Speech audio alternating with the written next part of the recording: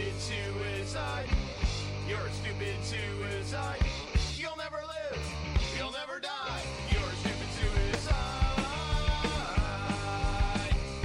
Welcome to the Better Off Dead Minute Podcast, the daily podcast where we analyze the movie Better Off Dead, one morose minute at a time.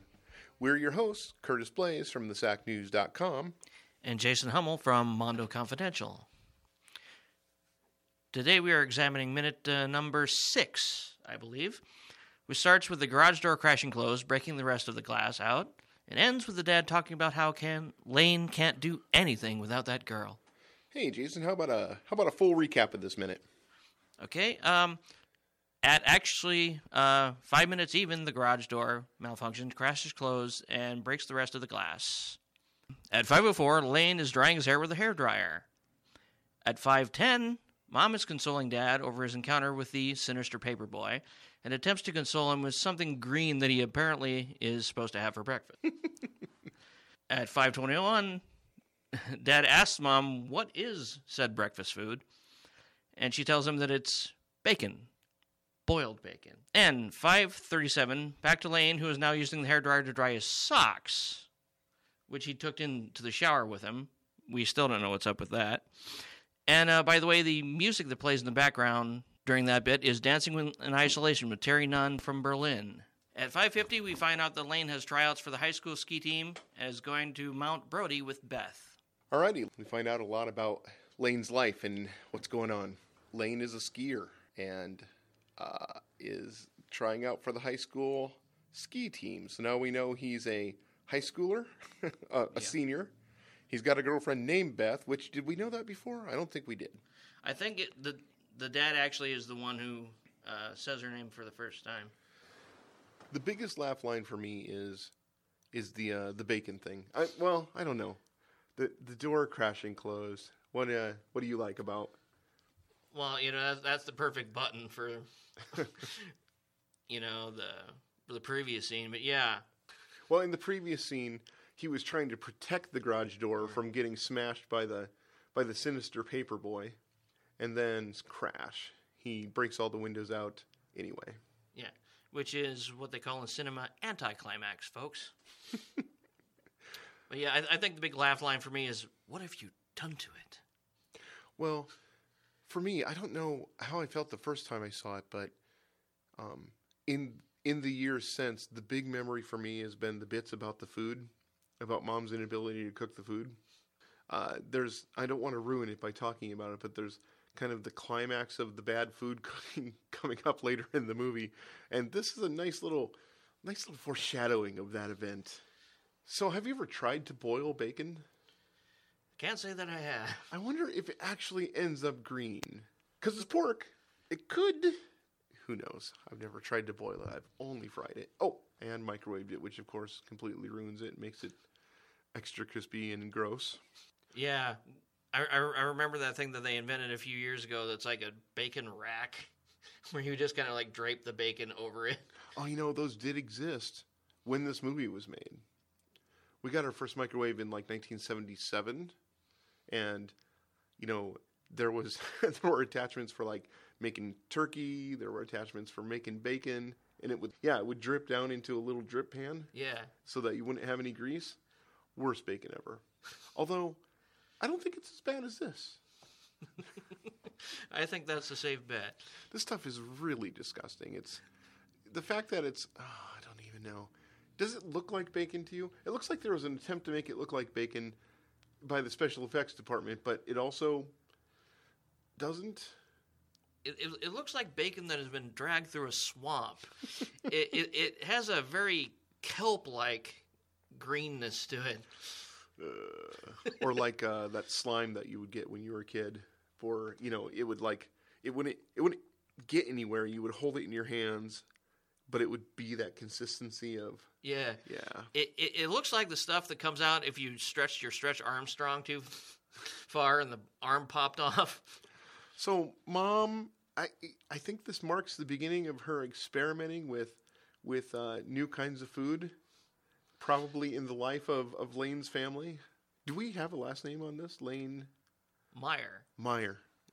It seems like it might be the beginning of Mom getting experimental with food in the Meyer family, because Dad's reaction here is like it's the first time something this horrible has happened. He actually, says, "What is this?" How does he say it? What have you done to it? Yeah, he does seem fairly surprised. So, yeah.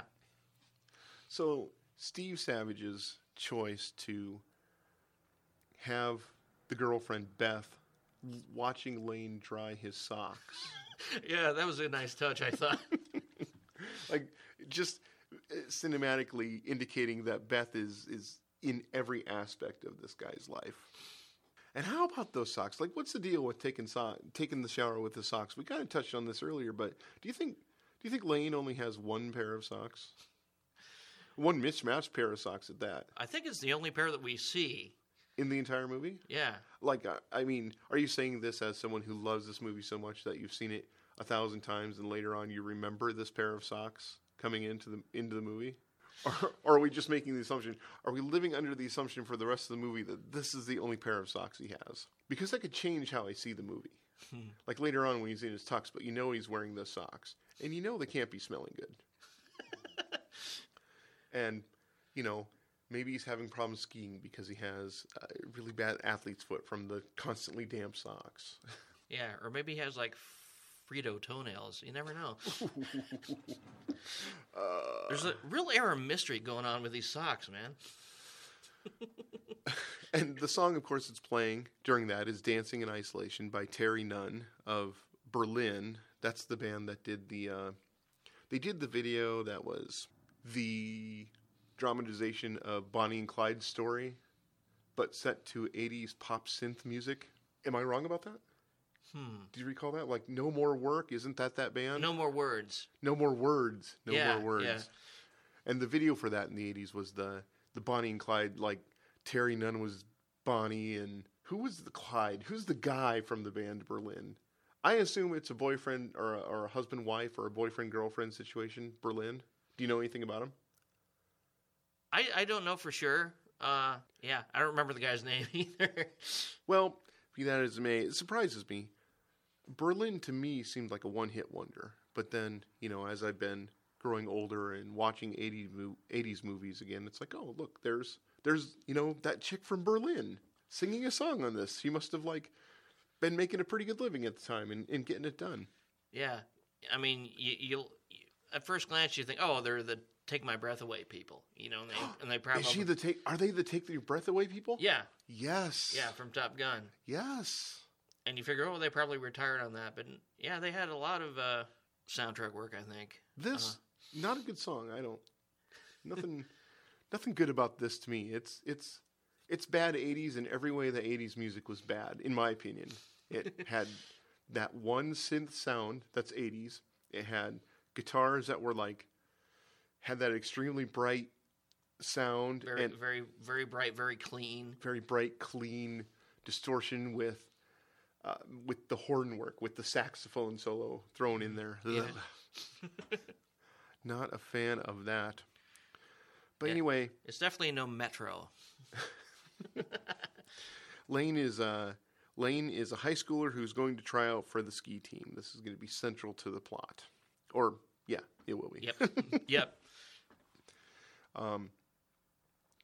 Like One Crazy Summer, there's suggestions here that Lane is very good at the sport that he's being accused of, doing. Like, Lane himself is going to try out for the ski team at Mount Brody, which, if we're playing the Where Is This in Real Life, I wonder if there is a Mount Brody with a K-12 ski run on it. Well, it's supposedly set in California. Okay, so you know this because... obviously, it's nice during the day, but they're going up to a mountain in the afternoon. Yeah. Why wouldn't that make it... I mean, could that... No, because Colorado, it's kind of snowy down in town when it's snowy on the mountain. So, West Coast town? I mean, on the coast? Do we see any ocean in this movie? No, I don't think we do. No, it seems pretty landlocked. I can tell you why I know where this is at. It's actually a scene that happens later. It's actually on an address label to something that Badger gets in the mail. Okay, Badger is a character later. Badger is Lane's little brother. Okay. Oh, a reminder. I have not seen this entire movie. I'm experiencing it 1 minute at a time after a many decades break. You've seen it recently, so you know what's coming. Okay, so we do find that out later, and we know. Is there a zip code on that address? There's no zip code, but it's Greendale, California. Greendale. Okay.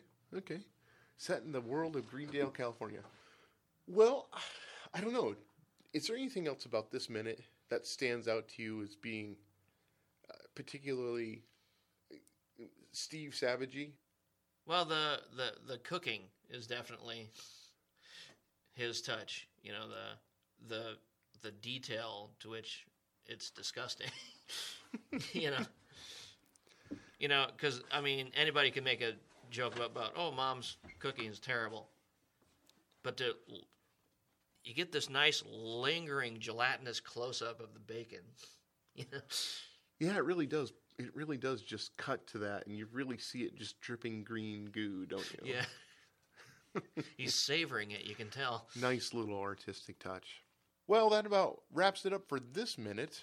Thanks for listening, everybody. Yes, everybody, thanks for listening. And remember, if you want us, you can find us at betteroffdeadminute.com, at the Better Off Dead Minute Facebook page, email us at bodminute@gmail.com, or you can find us on Twitter at bodminute, or leave us a voice or text message for us at 712-830-7373. We would really appreciate it if you could go to iTunes and leave us a 5-star review so that it makes it easier for other fans of Savage Steve Holland's movies to find us. Also, if you could retweet us and share us on Facebook, that would be peachy. See you next time at the Better Off Dead Minute Podcast, Minute 7.